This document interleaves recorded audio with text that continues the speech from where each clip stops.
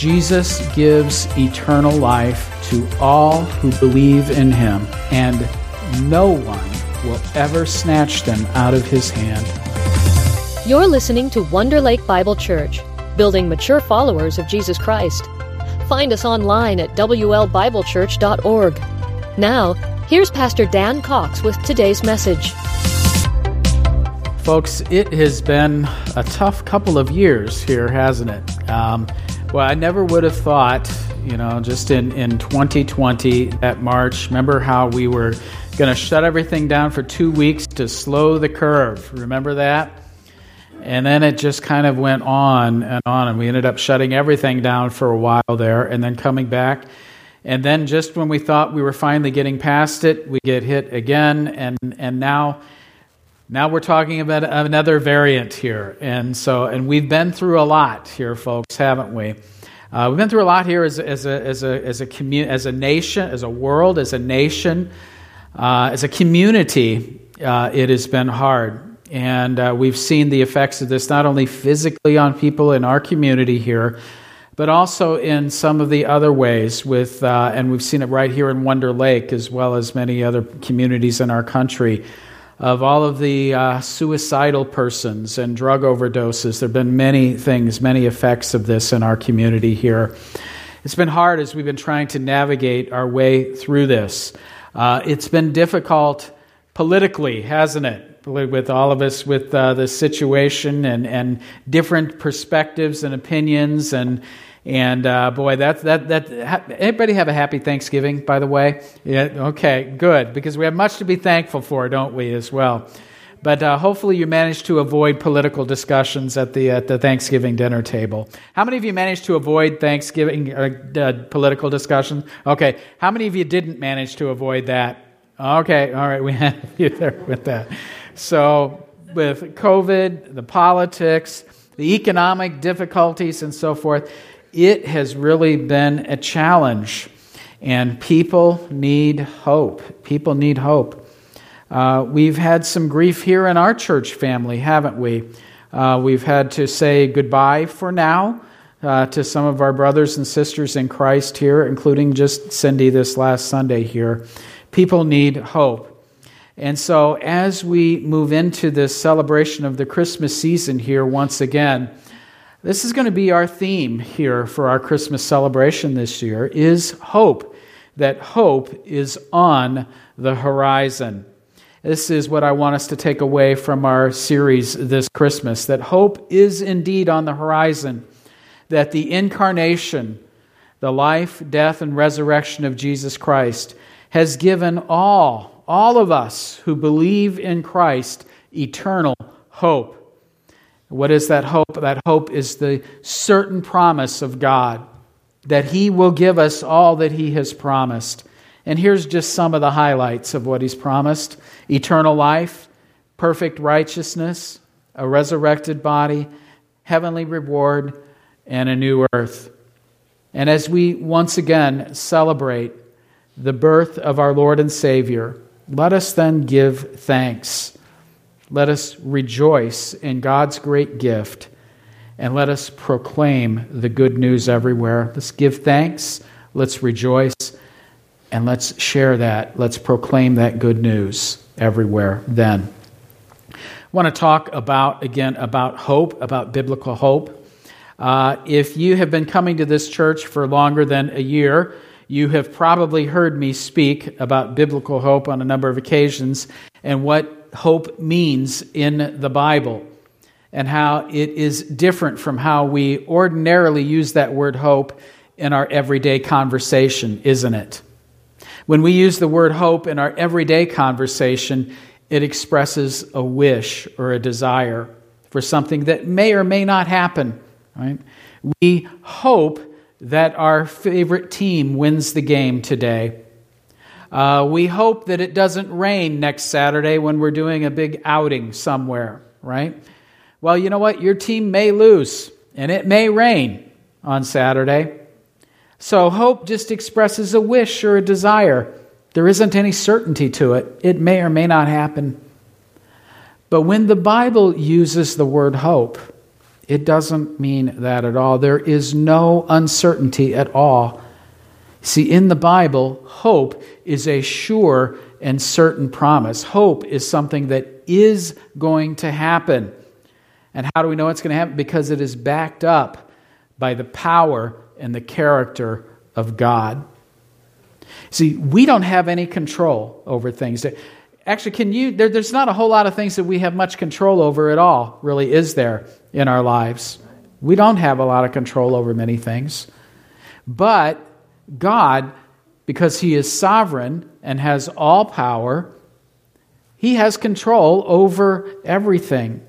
If He has determined or promised something to happen, is there anything that can stop Him or prevent that?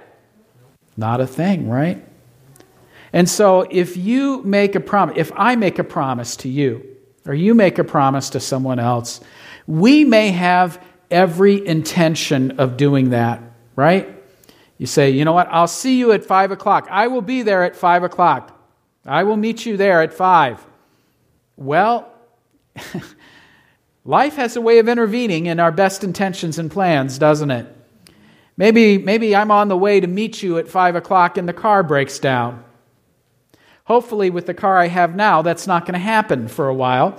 But with the car that I had until recently, there was a chance that might have happened, right?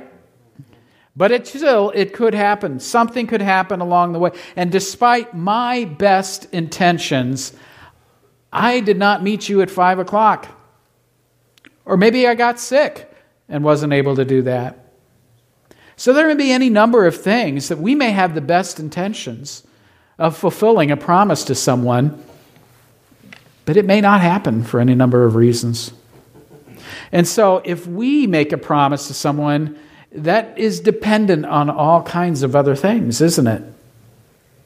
Well, when God makes a promise, He never has to worry about circumstances intervening. God's car never breaks down on the way to meet with you, right? Never happens.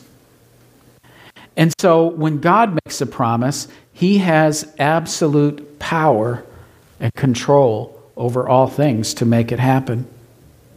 But here's the other thing too. Promises go to someone's character as well as ability, don't they? Someone may have the ability to do something, and they may promise you something, but really in the end, their character is such that maybe they may not come through after all for you, because their character is not always entirely trustworthy. Well, that is not ever an issue with God either, is it? That He is faithful and true. So when God makes a promise, He has the power and He has the character every time to follow through. So our hope are the promises, our biblical hope are the promises that God has made. And is there any chance that God's promise will not be fulfilled? No, not at all. So biblical hope is the sure and certain promise based on God's power and character that He will come through. And so our hope are the things that God has promised then to you, to me. So what is our hope? What is the blessed hope? Well, it's the coming that Jesus has promised. He's coming again, right? And when He comes again, there are certain things that He's going to do. That God is not yet finished with His plan of redemption in your life and in this world, is He? He is going to complete everything that He has said He will do. And so there are many things that are a part of our hope in Christ. And so I thought for our Christmas season here then today, we are going to focus on those elements, some specific elements of our hope in Christ. And I pray that you will be encouraged through that this Christmas season. Specifically looking at eternal life, perfect righteousness, a resurrected body, heavenly reward, and a new earth. Now there are other things that God has promised, but these are pretty good ones right here, aren't they?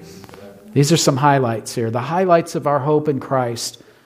Eternal life, perfect righteousness, a resurrected body, heavenly reward, a new earth. As I said, we all need hope, don't we? We all need hope, something to hold on to cling to in difficulty and painful and dark times.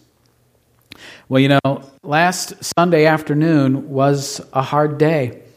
It was a hard day for one family in our church family. It was a hard day for our whole church family when our beloved sister in Christ, Cindy, passed into glory. Now, this was not something that we were expecting. We all know, don't we? And we've all said it before, that we're not promised tomorrow. We don't know when the Lord is going to call us to Himself. We're not promised tomorrow. We all know that we could die at any time. But we're not expecting it, are we?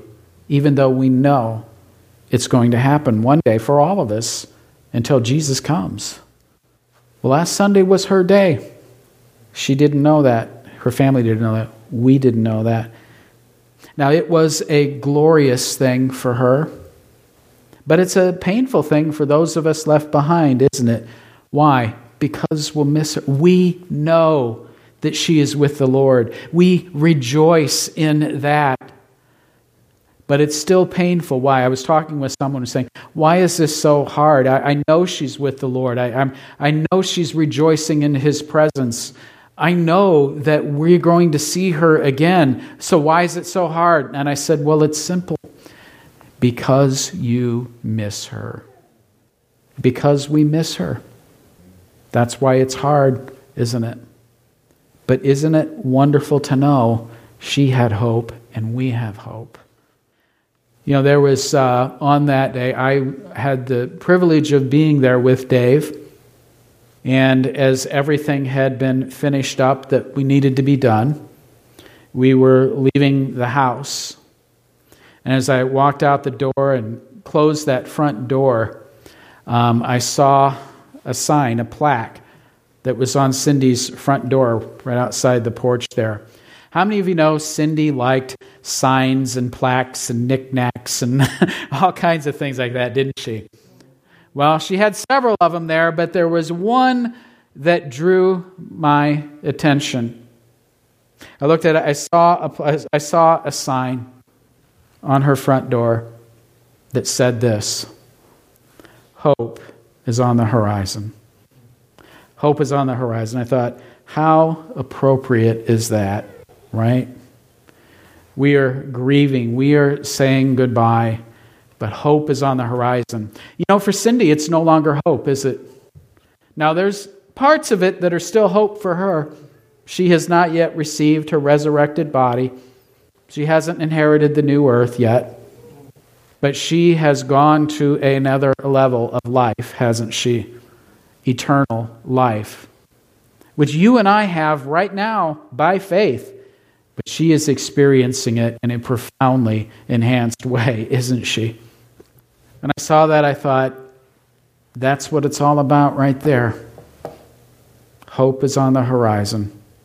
I thought, that's what we're going to focus on this Christmas season. I know Cindy loved Christmas.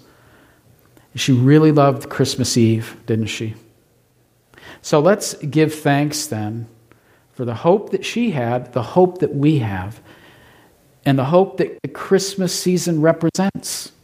Why do we have this hope? Because God took on human flesh, was born in a manger in Bethlehem 2,000 years ago, lived a perfect life for us, perfect righteousness and obedience to the law of God, fulfilled it, everything that God requires. He fulfilled it for us. He went to the cross. He was punished for our sins. He died. He was buried, and He rose again. And when we put our trust and confidence in Him, in His life, and what He did for us, in His death for our sin, and in His resurrection, we too will rise with Him. We're forgiven for our sins through trust in Him. We are given eternal life, and we will rise with Him. This is our hope. That was Cindy's hope. That's our hope.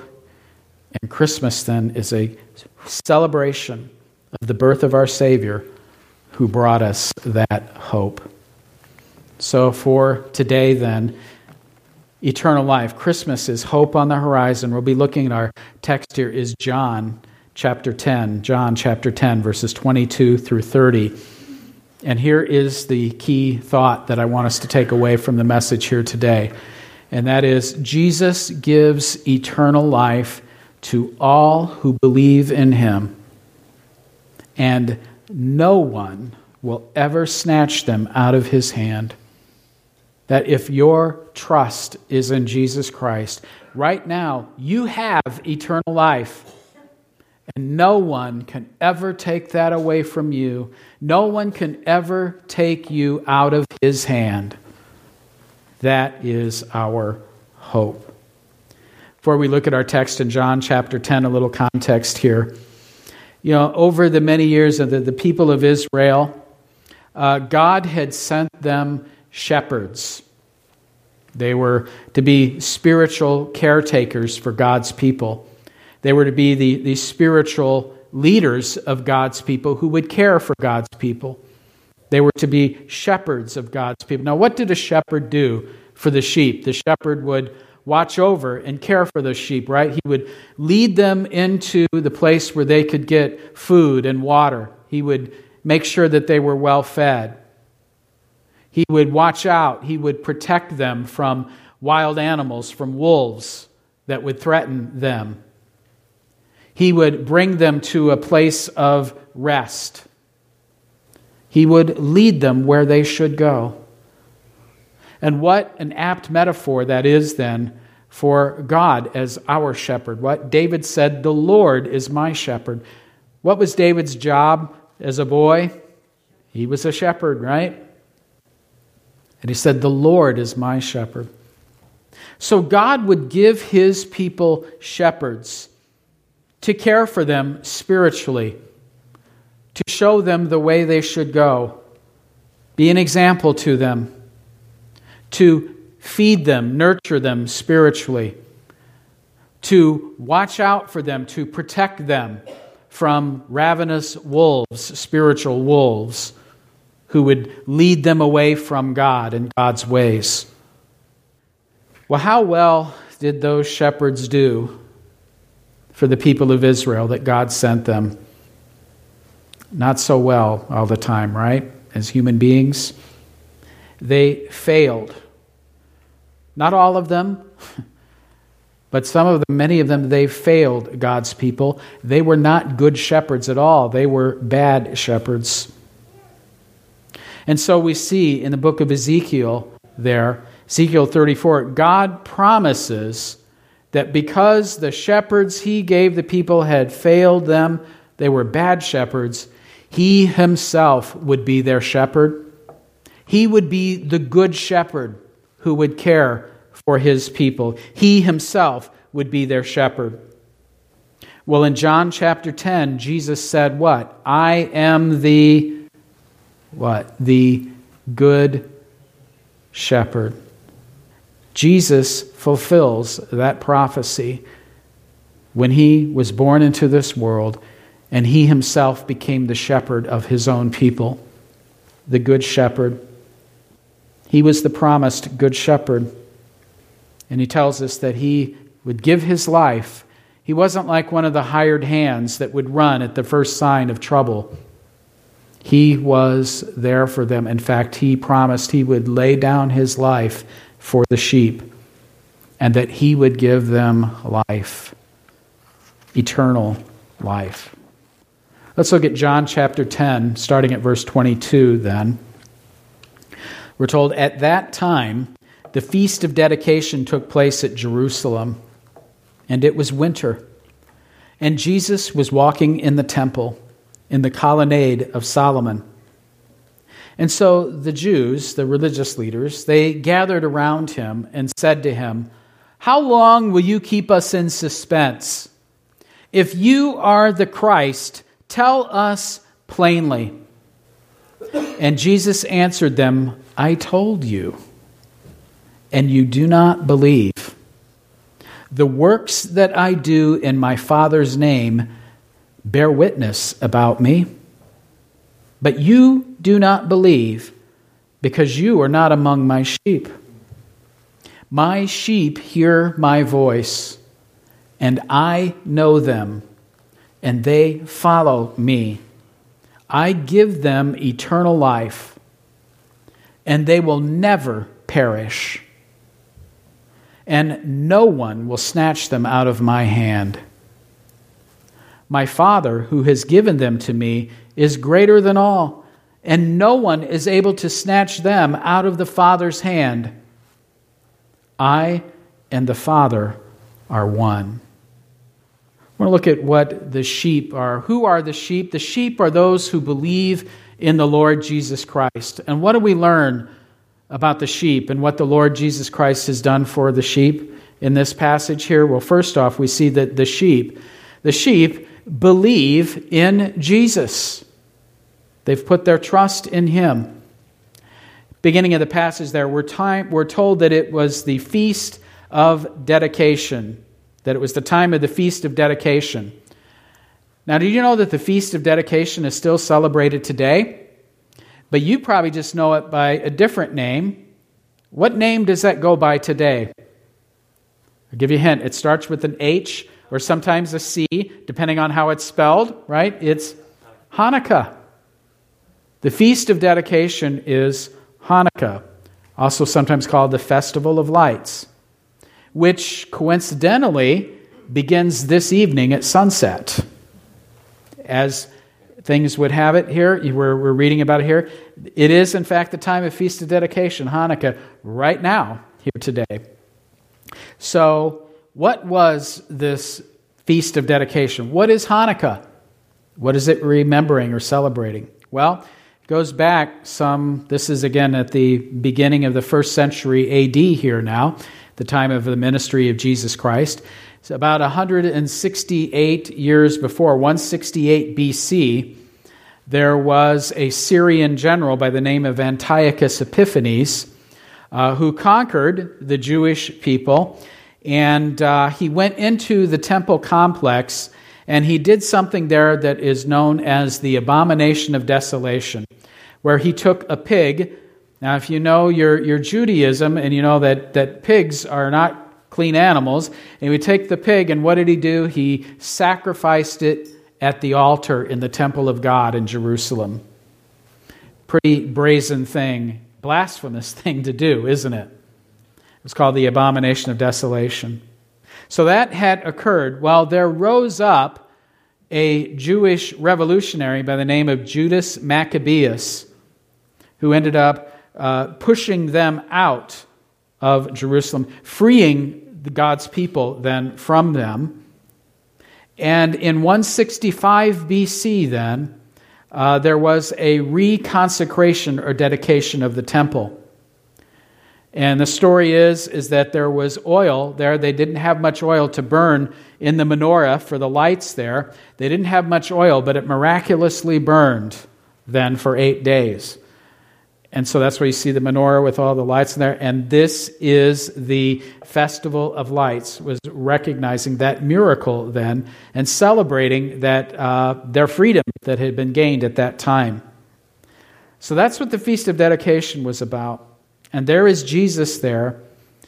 And then we're told that the Jews, and oftentimes in Scripture when we see the Jews, it's referring to what? The Jewish religious leaders, the Pharisees, the priests.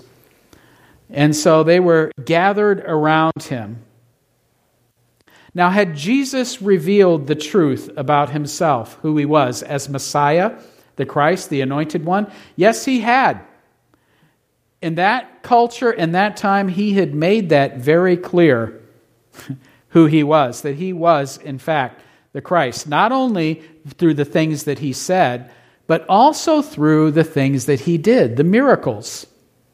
The miracles that Jesus did, remember there were many purposes that Jesus had in the miracles he performed, but one of them was to fulfill prophecy and to reveal his identity as the Messiah. That the Scriptures had prophesied that Messiah would do these signs and wonders. So Jesus had made it clear who he was, that he was indeed the Messiah. But also, though, he had made it clear that he was more than a man, that he was God as well, and that got him into a little bit of trouble then, didn't it? But here then, they come to him and they say, "How long will you keep us in suspense? Tell us plainly." Now, who should have recognized very clearly who he was? By the things he said, by the things he did. Should have been them, right? But they say, "How long will you keep us in suspense? Tell us plainly." They should have been the ones who recognized most of all, and yet they didn't see, they couldn't see. Why? Because of the condition of their hearts. How many of you know that sometimes you can explain things very clearly to people, and they just don't see it, they just don't get it because of a heart issue, right? So they said, don't keep us in suspense. Tell us plainly, what? Are you the Christ? Are you the promised one? And Jesus said, what? I told you, and you do not believe. And he also says, what? The works I do bear witness about me. He says, look, I have told you, but don't just take my word for it. Look at the works that I have done. These things testify to the fact that he is the Christ, the promised one. Remember, we had looked previously at the story there of Nicodemus. He was a Pharisee, wasn't he? And he came to Jesus and he said, what? Teacher, we know, that we've seen the works that you're doing, and you can't do these. It wasn't all of them, was it? Not all of the Pharisees rejected Jesus. So he says, I've told you, you've seen the things, these things witness, but you don't believe. Jesus says, what? Because you are not among my sheep. In other words, they weren't his sheep, so they did not hear him and they did not believe. Who are the sheep? The sheep are the ones who believe. But you are not among my sheep, so you can't see it. You can't see the truth. Now, I know we could get into some debate here, which we're not going to do today, about, again, that age-old question about God's sovereignty and the human will, human freedom, human responsibility, and how do we understand all that. Again, we'll solve that next week. Okay, we won't next week either, okay? But he said what? They were not among the sheep, and that's why they didn't believe and didn't hear his voice. And before you want to just write it all off then to God's sovereignty, I just want to remind you that yes, the Scriptures speak of God's sovereignty, but they also very clearly speak of human responsibility, don't they? Their hearts were hard and cold toward him. So they were not his sheep. You don't believe because you are not my sheep. So the sheep, though, they do believe in Jesus. It says what? And they hear his voice. He says, my sheep hear my voice. If you're a believer in Jesus, you heard the voice of Christ call to you, didn't you? And you still hear him speak to you, don't you? The sheep hear his voice. I've been asked sometimes, well, why do you believe? Why are you a follower of Christ? I can say, well, there are many reasons I can give. There are many reasons why I believe. But in the end, though, and then they're all good, they're all important. I can talk to you about the resurrection, the unique life, death, and resurrection of Jesus Christ, about fulfilled prophecy in Scripture, philosophical arguments that there must be an unmoved mover, an uncaused, all kinds of things like that. I can point to those things, reliability of Scripture and so forth. But in the end, and all those are important, but in the end, do you know what it really comes down to? I hear his voice.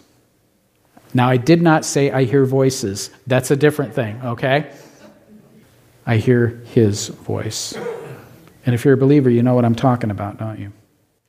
The sheep hear his voice. He calls thus to himself. Sheep hear his voice. And he says, I know them. Know is what? That's personal. That's a relationship. Jesus is not an abstract concept to you as a believer, is he? He's not a set of ethical principles. He's not a great moral teacher and prophet. He is those things. But that's not all he is he?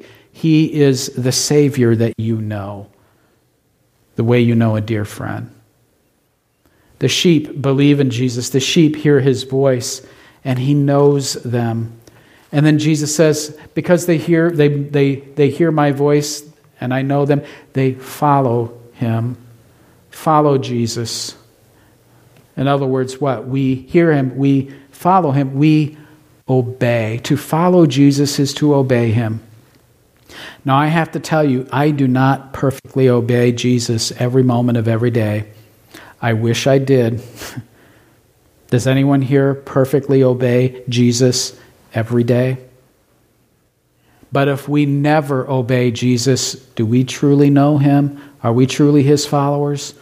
No. So the sheep believe in Jesus, hear his voice, follow him, imitate him, grow into him, become like him. And Jesus says the sheep have eternal life. He says, I give them eternal life. I want you to know, eternal life is not, if you're a believer in Christ, eternal life is not something you're going to receive. It's something you already have right now. Are you experiencing it in its fullness right now? No. But you have it right now. It's like being given a great inheritance. The account is in, the funds have been deposited in your account, but they're not available to withdraw at the moment. But they're yours, and it's right there. And one day, when you get to, let's say you're given a trust fund, right? At a certain point, you now have full access to that. The same way, these things that we have in Christ, it's all yours right now. But you do not yet fully experience it all. But you will. You're not going to have eternal life. You have eternal life right now. You have eternal life. You know, I saw something earlier this week. It was a news special Jane Pauley was doing.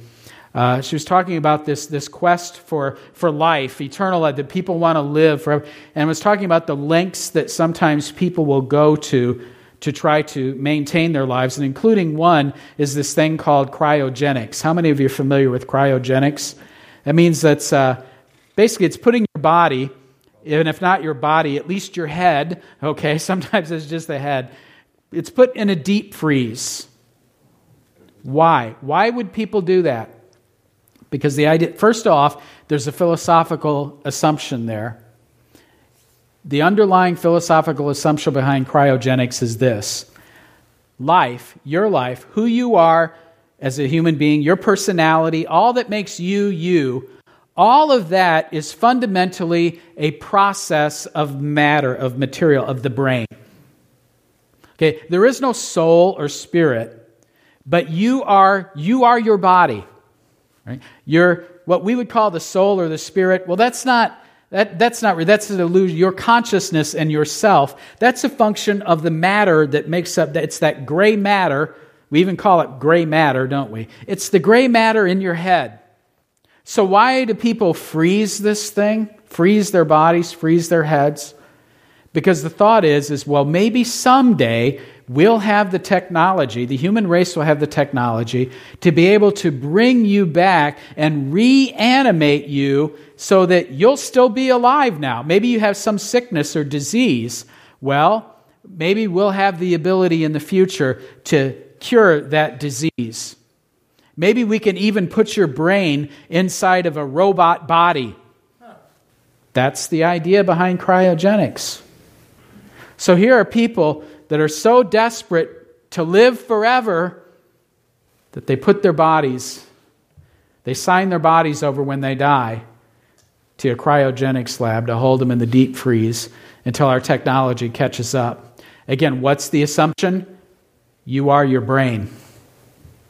Well, we certainly as believers believe in the brain, don't we? We believe in the body, but we are more than just matter, more than just a body, aren't we? We're spirit. But you right now have eternal life, and I guarantee you the eternal life that you have in Jesus is better than any kind of life that you would have being taken out of the deep freeze. Guarantee you that. So you have eternal life, and in fact, you will never perish. You will never perish. That is an emphatic no, not ever, no way, no how, nuh-uh. My sheep hear my voice. I know them, and they follow me. I give them eternal life, and they will never, no way, no how, no way will they ever perish. Now, wait a minute. Jesus said we won't perish, but we all die. We're grieving a loss here in our church family. What do you mean?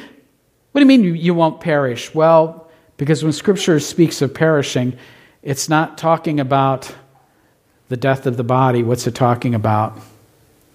It's talking about the death, the judgment of the soul, of the spirit.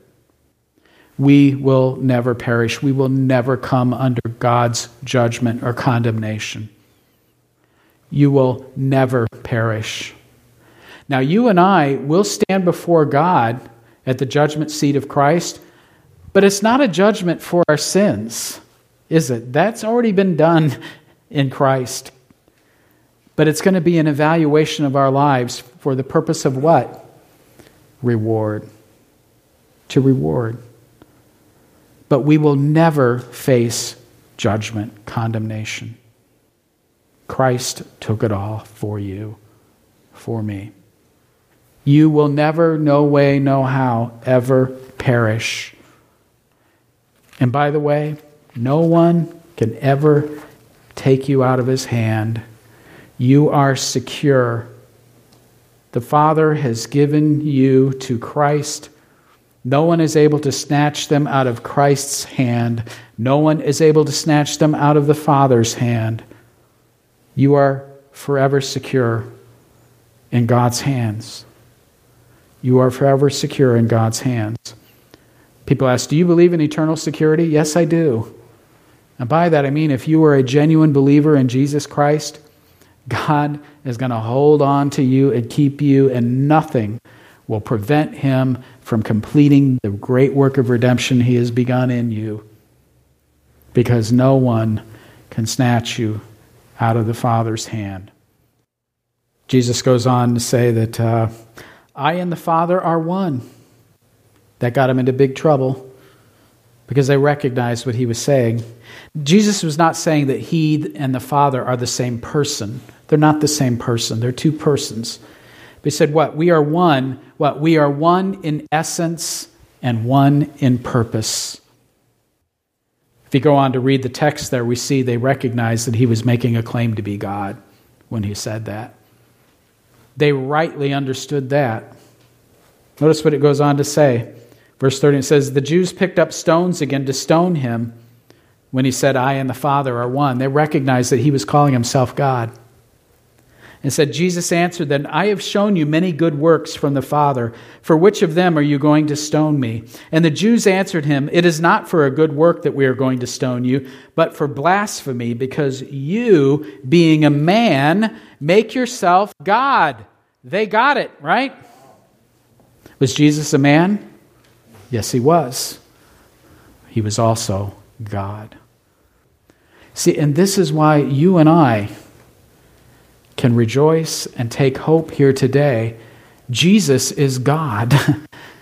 And He said, my sheep have eternal life. You have eternal life. You will never, no way, no how, perish. And you cannot be snatched from my hand. You are forever secure in Christ.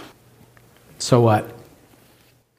I'd remind us where we started. Jesus gives eternal life to all who believe in Him, and no one will ever snatch them out of His hand.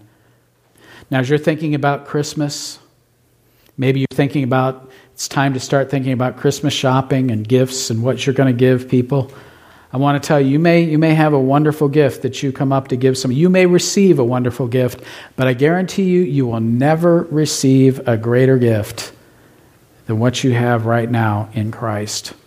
There has never been a greater gift than the gift of the Son that the Father gave to you in giving His Son. Eternal life. You have it right now, and it can never be taken from you. For that, we give thanks. We give praise. We want to share that hope with others then, don't we? So have you believed in Christ? In Scripture, to believe means to trust, put your confidence in. Have you turned away from any self-reliance or my good works or this or that? And said, I trust in what Jesus did for me. You believed in Christ. And if you have, give thanks, give praise, and share it, proclaim it with others. That is the good news that we celebrate this Christmas season. Let's pray. Lord, thank you for our hope in Jesus Christ. Thank you that we have eternal life. This is not something that we're going to inherit someday. It is ours right now. And yes, we will experience it more fully in the future. But we thank you that we have it right now. We thank you that our beloved sister Cindy had that hope. We thank you that she had and she has eternal life, that she is now beholding you face to face. She is singing in that heavenly choir, and we know that we will see her again, Lord. Thank you that you give the gift of eternal life to all who trust in you, all who believe in you. Lord, may we hear your voice clearly and follow you more nearly, Lord. May we give thanks and praise. May we share that good news with others. And we pray it in Jesus' name. Amen. Thanks for listening to today's message. For more information about Wonder Lake Bible Church, visit WLBibleChurch.org.